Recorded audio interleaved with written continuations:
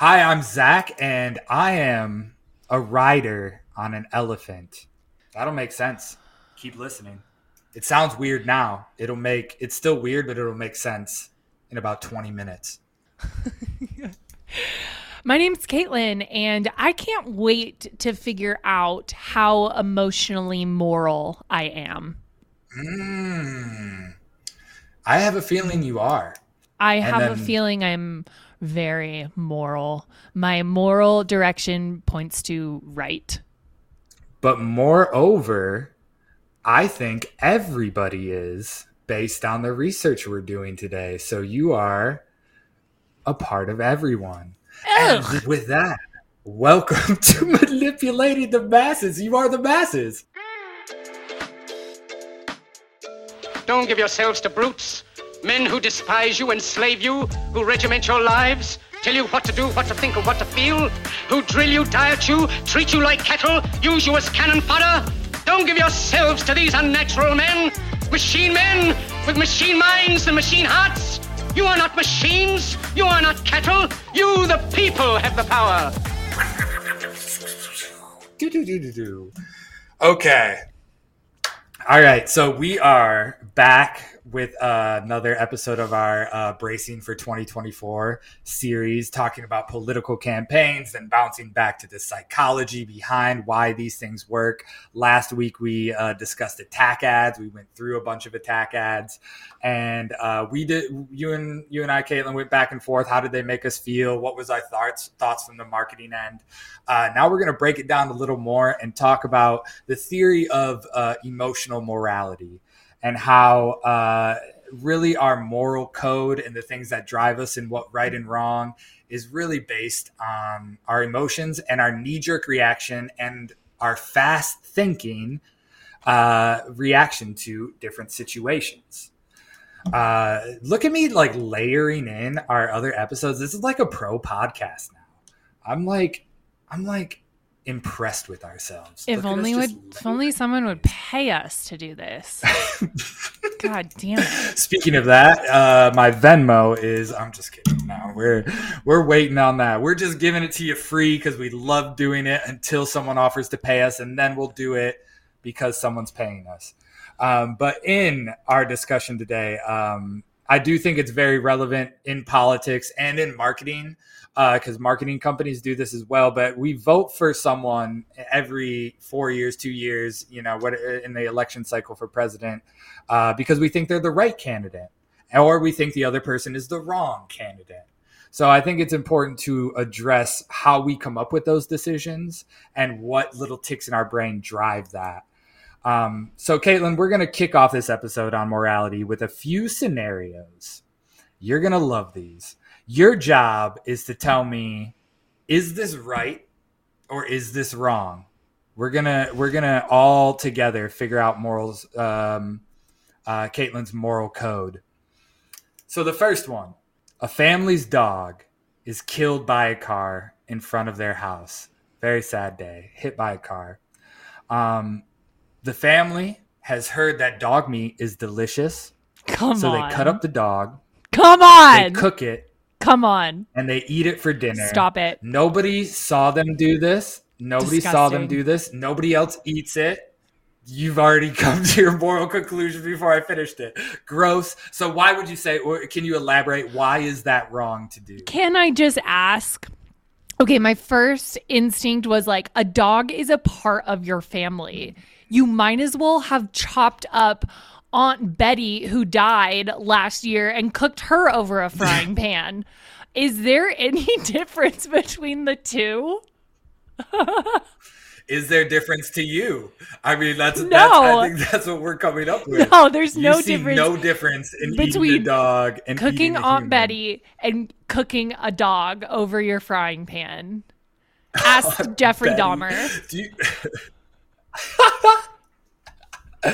Okay. That's fair. I would say the main difference, at least in American culture, is there are laws against eating other humans. Is there? No I just have law to ask. against Is eating there? a dog.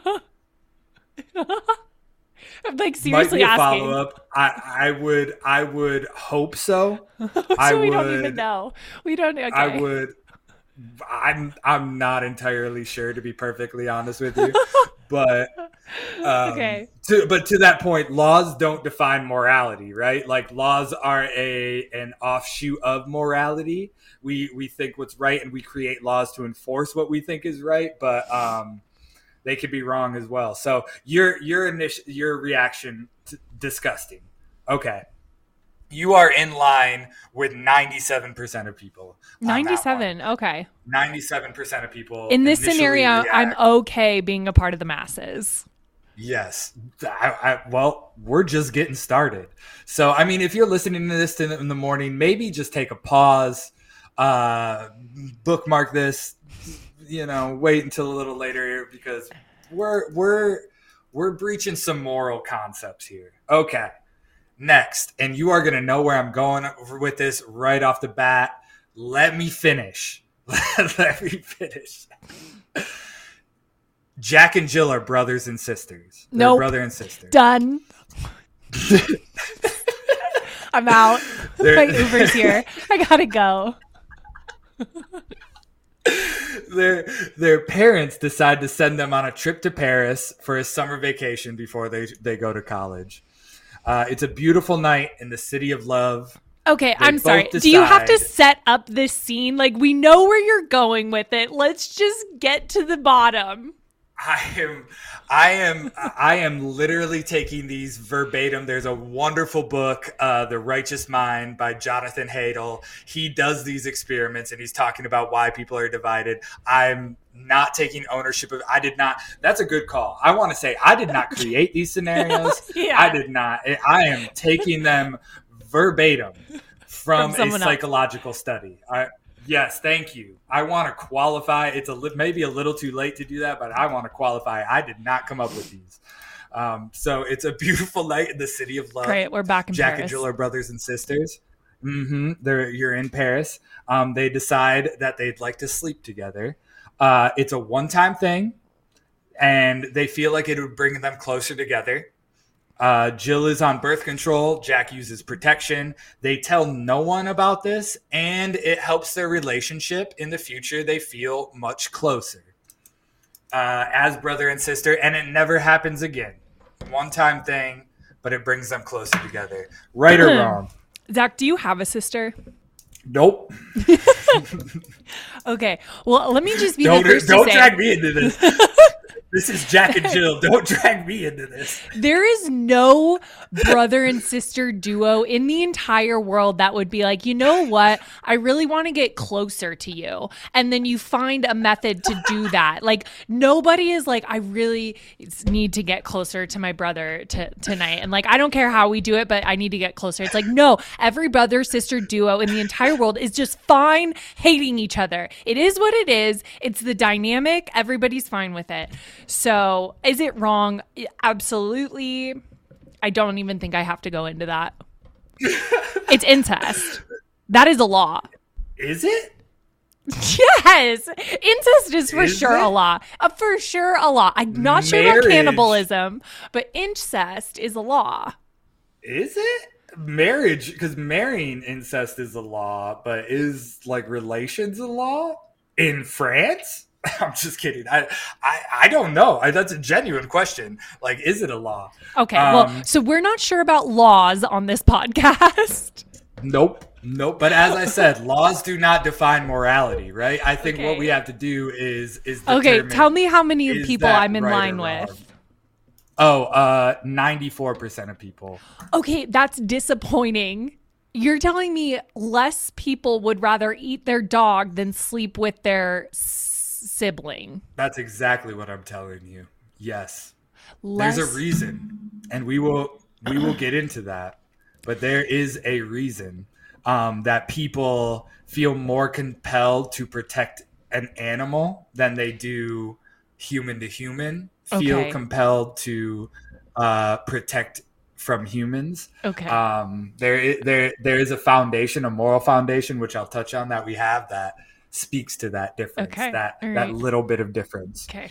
Yeah, and I think it's wrong too. I'll put that out there too. But it is. I do want to qualify that it's hard to say why it's wrong, right? Do you feel that? Like you went your your counter to why it was wrong was like, this is unrealistic in the first place. There's no brother and sister that would do that, right? Like that was your reasoning.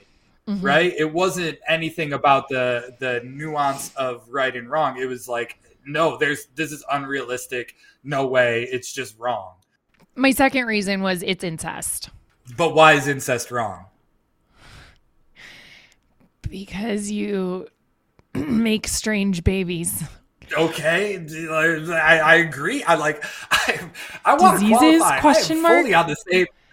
I'm the same page as you, Kaitlin. I agree with you 100%. But this is what we're pushing for, is like really exploring the morality, right? Because just saying incest is wrong is, in my opinion, correct, but it is an emotional feeling that we're feeling. We're feeling disgust, right? We're feeling like that emotional tug on ourselves to say that's wrong.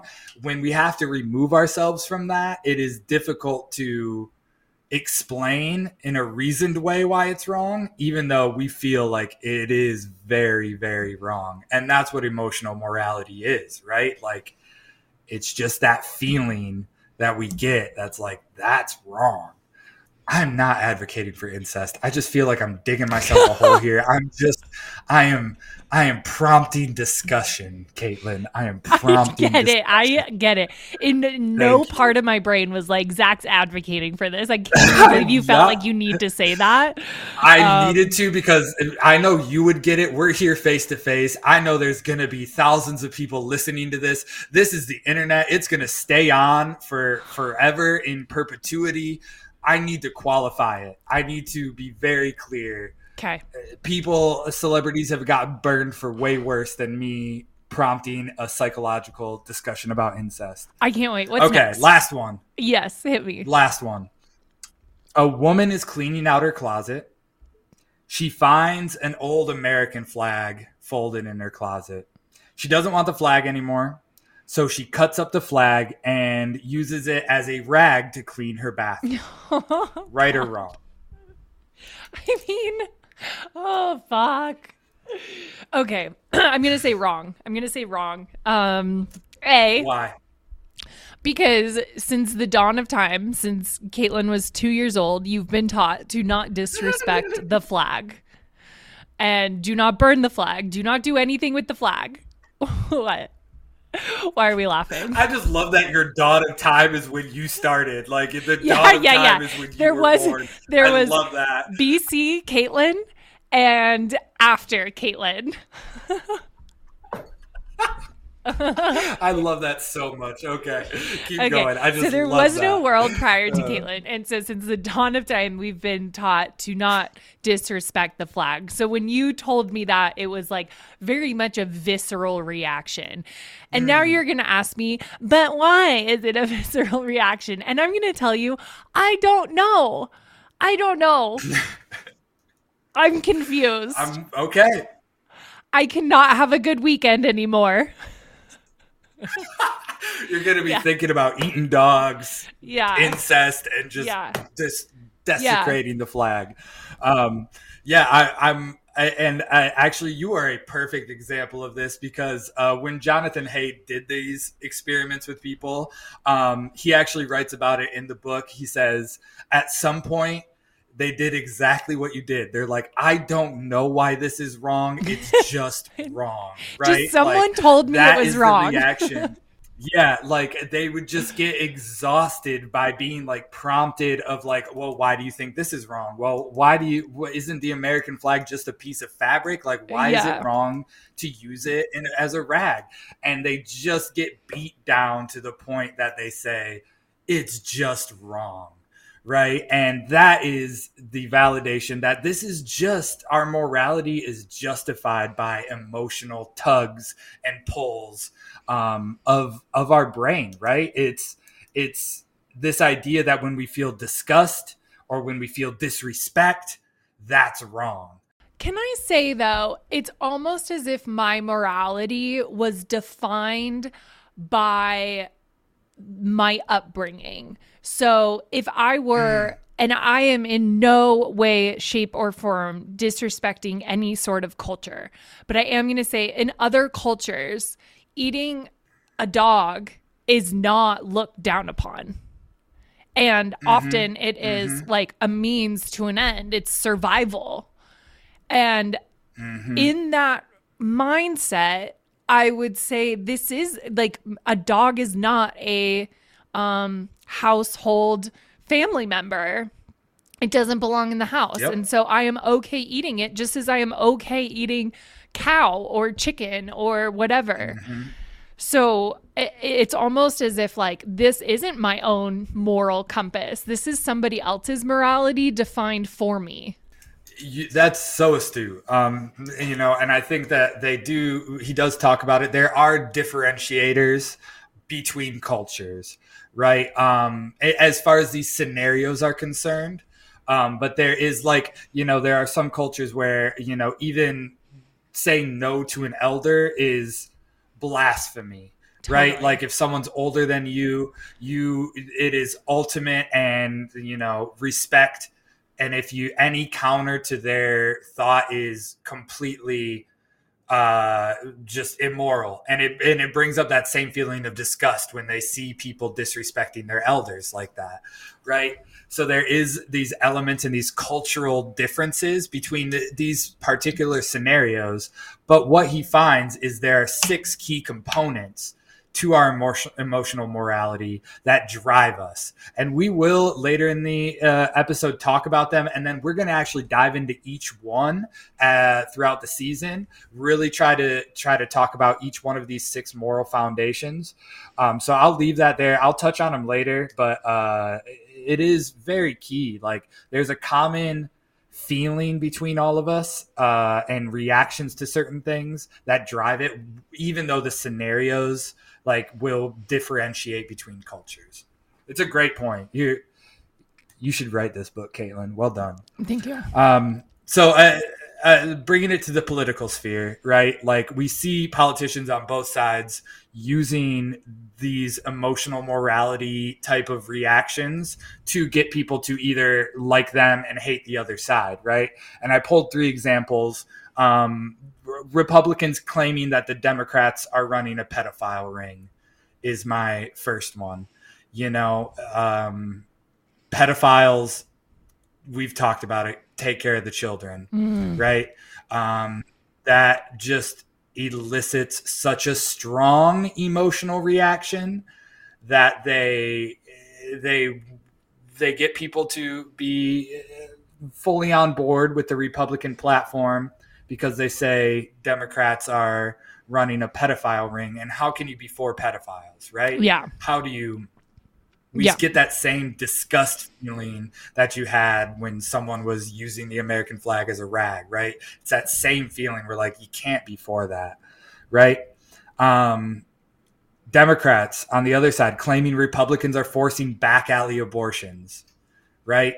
And it's tough, right? Like that is an emotional reaction that we have.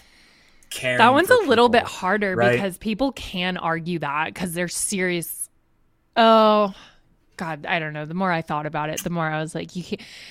It's like, oh, my thoughts are going in circles about that one. I've got you. What is up? What is down? When we're thinking about morality. Yeah, no, we're on the same side of the political spectrum. I think there's many arguments for that, but the Republicans are always going to argue we're pro-life. And so nobody should, like, there is no scenario where there's back alley abortions happening.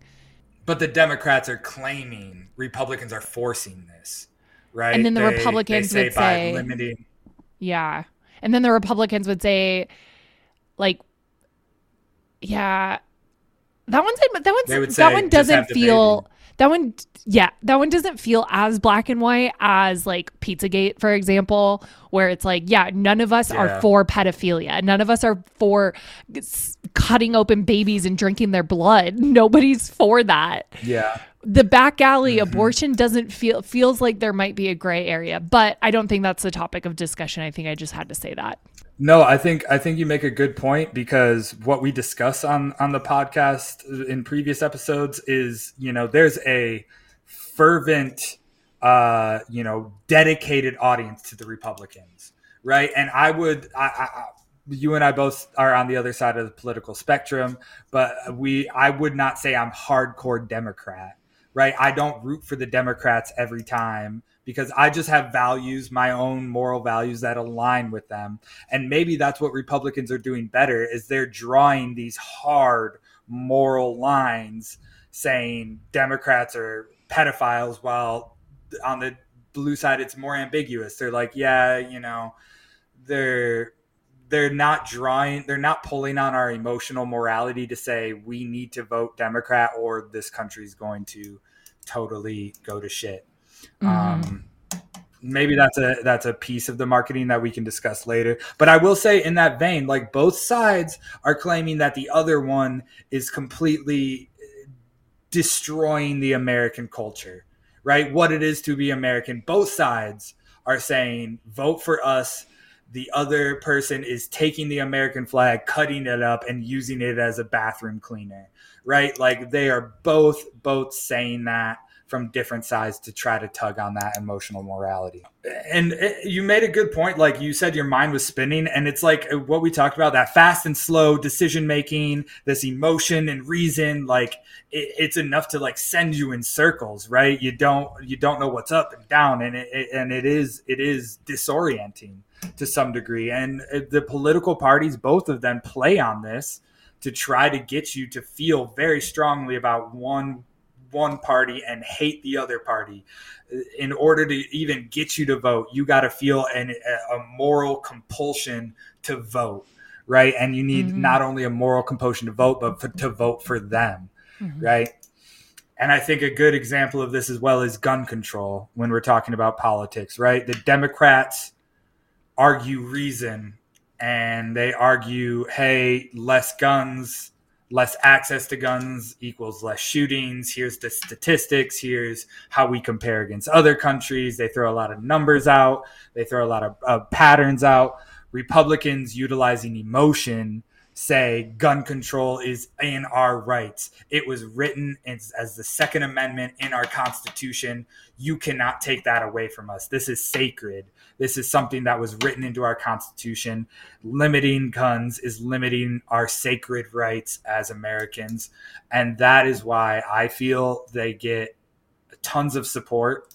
On the gun lobby, gets massive support because it's an emotional, moral thing. While Democrats, while we feel emotional, or while gun control advocates feel very emotional about it, their argument is very steeped in reason, right? And the only time they get leverage is when there's a mass shooting and that obvious emotional pull of innocent people dying, right? Do you have any thoughts on that? I know I'm touching on tough subjects. Yeah, I think there's a difference between taking something away from someone. People are going to be so much more inclined to hold on to that.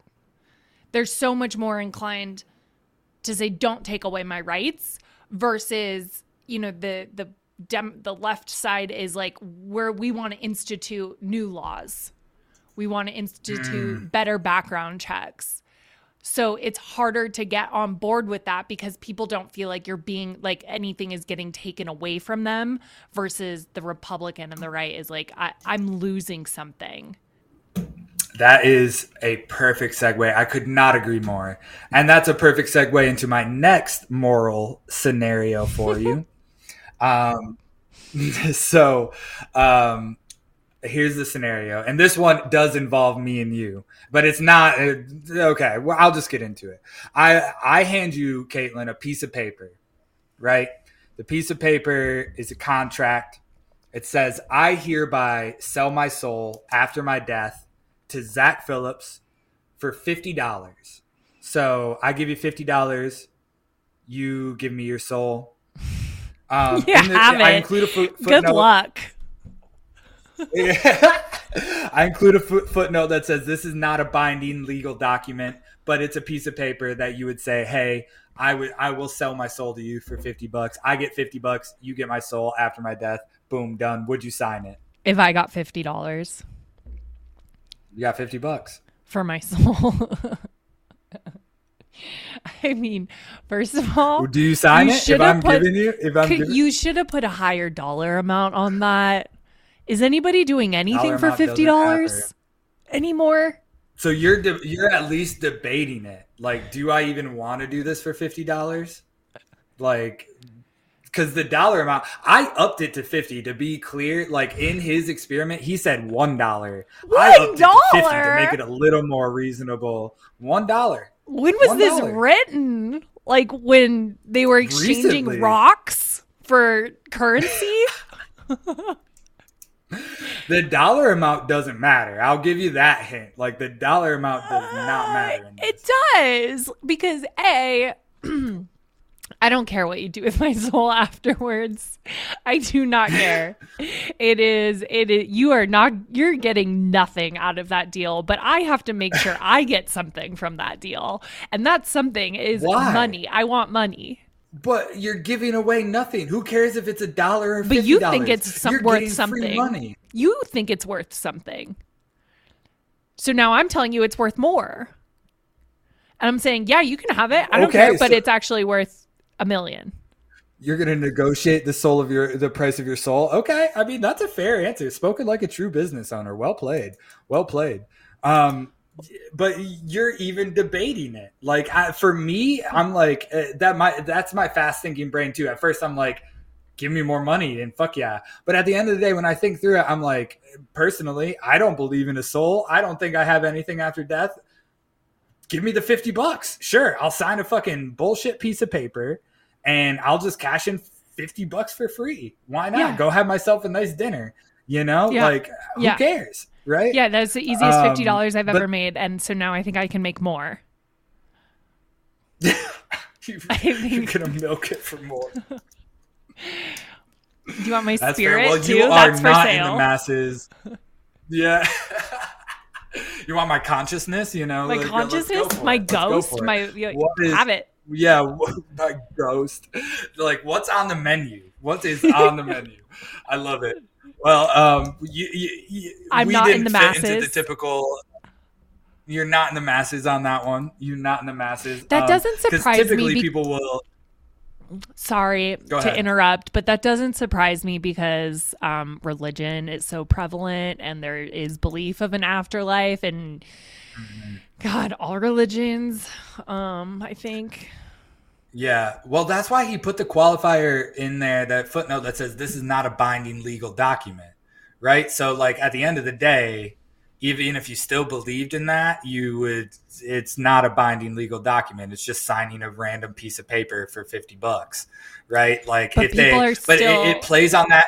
So protective of their souls. Mm-hmm. And that's the emotional morality of it, right? Our rational brains, our slow thinking brains say, yeah, who gives a fuck? Like it's not a legal document. Maybe I don't even believe in a soul. Give me the $50. But our initial reaction, that fast thinking emotional brain says, my soul's worth more than $50 or like, I don't want to give that up. You know, like I don't want to give up my soul. Like what is going on here? So, Haidt creates this wonderful analogy that I love that I said in my intro. He calls it the elephant and the rider. Right. And this idea that our fast thinking, emotional brain is the elephant and it's big and it's moving and it's just lumbering along really, truly out of our own control. Our rational brain, that slow thinking brain, is the rider. We can learn how to navigate it. We can tell the elephant which direction to go. We can learn the elephant's ticks and tricks to like guide the elephant. But at the end of the day, that elephant's going to go where it wants to go. Right. And there's some element of our brain that if we're riding this elephant and it starts moving towards the water hole, we can say, oh, the elephant's thirsty. Right. Like we can rationalize the elephant's movements. as the rational brain, but the elephant in its emotional state is going to do what it wants to do. Do you have any thoughts? I think that's a great analogy of kind of what we've been experimenting with. Do you have any thoughts on that? Where does morality fit in that scenario? That's a great question. So, rolling with this analogy, riding with this analogy, the rider, it's the two working together, right? The rider benefits the elephant in the sense that the rider can see further into the future. It can see trappings laid ahead and guide the elephant around it, right? So it can make better decisions for the elephant. The rider can learn new skills and tactics, which can help the elephant reach its goals, right? And avoid disaster. And most importantly, the rider acts as a spokesperson for the elephant. So this is where morality comes in, where our moral, that feeling of disgust is something innate in us. That's the elephant. And that rider is us trying to rationalize why it's bad to eat a dog. The rider is acting as a spokesperson for that emotional reaction. But that doesn't mean like the elephant's dumb. It's really smart. That's why he uses an elephant. Elephants are really smart. Like it doesn't, the idea that your emotions are stupid is ridiculous. You know, like it is very smart.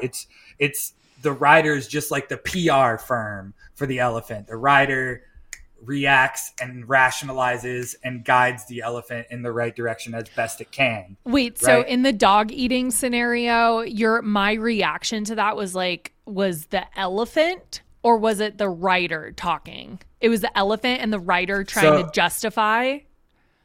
Exactly. Oh, so the elephant was my emotion and the rider was the morality. Yes, the rider was you trying to explain like this is why a dog's a part of your family, right? Like you saying a dog's a part of the family. I feel like that's the same as eating Aunt Betty. That's the rider. The elephant is that emotional gut disgust of like, oh, that's wrong. You know what I'm saying? And then the rider just rationalizes. Okay, gotcha. Yep. Yeah, so I think it's a great analogy, and to tie this to the 2024 election, we need to be aware, particularly on both sides, when politicians are speaking to the rider or they're speaking to the elephant. When we see ads that just try to tug, as we saw in the attack ads, right? Like the one I think of is Hillary Clinton's attack ad that we reviewed. That was like having the kids watching Donald Trump say terrible things, right? Like that, there really wasn't a substance of what Hillary was trying to do differently. It was really speaking to our elephant of like, protect the kids. Don't let them see a world where Donald Trump becomes president, right? And we can beat that manipulation that politicians try to do by understanding the difference and recognizing it and saying, okay, I'm feeling this way. Why are they trying to get me to feel this way? And what rationalizations can I make to counter that? So with that, I had a thought and I lost it. I know I lost my elephant. You lost your rider. Your elephant's still going strong. You never lose the elephant. The rider took a break. My rider's gone. But but that's really all I have. I know it's kind of a heavy thinking episode, so we'll keep it kind of short. But do you have any gut reactions to that? Like, what is your elephant? What do you need to speak for your elephant? The rider is checked out, gone for the day. He jumped off. He tied up the elephant at his watering hole. And the elephant is he's just at the watering hole on a Friday. Well, I will, in that sense, I will, how we're going to break this out. Next episode, we're going to talk about campaign slogans and kind of how they pull on some of those emotional moralities. But I do want to give you the 6 directions, the 6 moral foundations that are common across all of us. So first we have the care and harm foundation. The idea that we either need to care for someone or the reaction when someone's being harmed. That is a key component and a key moral foundation. And we'll actually be talking about that in 2 episodes. The other moral foundation, that the direction that the elephant goes, is the fairness, cheating moral foundation. We have very strong reactions to being fair to people and very strong reactions when we feel like someone is cheating us or cheating someone we care about. I might have missed this. The other one is... But can you, when you're talking about these opposites, what are you saying that we should be prepared for this in 2024 to look for ads that are either appealing to care or harm, and you should be aware of whether your elephant is being pulled in one direction or the other? Yes. Okay. Solely by playing on these moral foundations. Okay, right? so these moral foundations. It goes back. Gotcha. So people will play on these moral foundations. Either they're playing on harm, yes, and causing a reaction from you, or they're playing on care and trying to cause a reaction from you. Either way, it's a moral foundation that you need to be cognizant of. Exactly. Okay. I Okay. think the perfect example is the one that we talked about, the Pizzagate, deep QAnon people playing on the care harm foundation by saying children are being manipulated, their blood is being drank in the basement of this pizza cellar, and it's run by this Democratic cabal when the pizza place didn't even have a basement. So they're playing on that moral foundation so hard, it's devoid of any fact. And there's no rationalization of that fact. It's completely wrong, but they are just manipulating that moral foundation to get people to be on their team and be on their side and advocate for what they're doing. Nice. Right. Okay. So it's devoiding of all reason and fact, and Gotcha. solely, and politicians on both sides do this, and they're doing this more and more frequently because people don't want to do research. They're just playing on this. So I think the goal of this series that we're going to do is really getting people to understand. And the first part is just understanding that they're trying to do this. And then your rational, your slow thinking, your writer brain can kick in and start to break it down a little bit and make either a rational decision rather than an emotional one. Gotcha. So there's Did Karen I ramble there? It's No. You explained it so brilliantly because I was a little, like I said, the writer is left the station. It's a Friday afternoon. It's been a long week. Okay. Yeah. So no, that's great. So care and harm. What was the other one? Fairness and cheating. Yep. So the idea that if someone's getting cheated or it's not fair, we have a very strong reaction to that. Loyalty and betrayal is another one. Having loyalty to someone or betraying someone is a common moral foundation. This one I think is going to be very interesting to talk about, but the authority and subversion moral foundation. There is a moral reaction to authority and we get these kind of emotional gut reactions to subversion of authority as well. I think that one's going to be a very interesting one. That one plays into the next one. So authority, subversion. I think that one's straightforward in politics, the authoritative, whatever.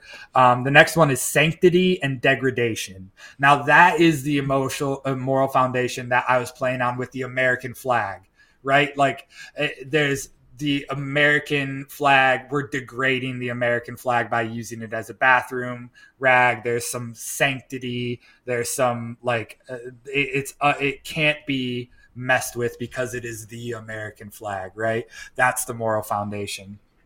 And then the last one is liberty and oppression. So the idea of freedom and liberty and the idea of being oppressed have very strong moral foundation gut reactions from us as well. So yeah, that's where gun like I said, we'll give in. political examples. Exactly. Like that kind of, we want our freedom versus you're oppressing us because we don't have, you're getting rid of our guns.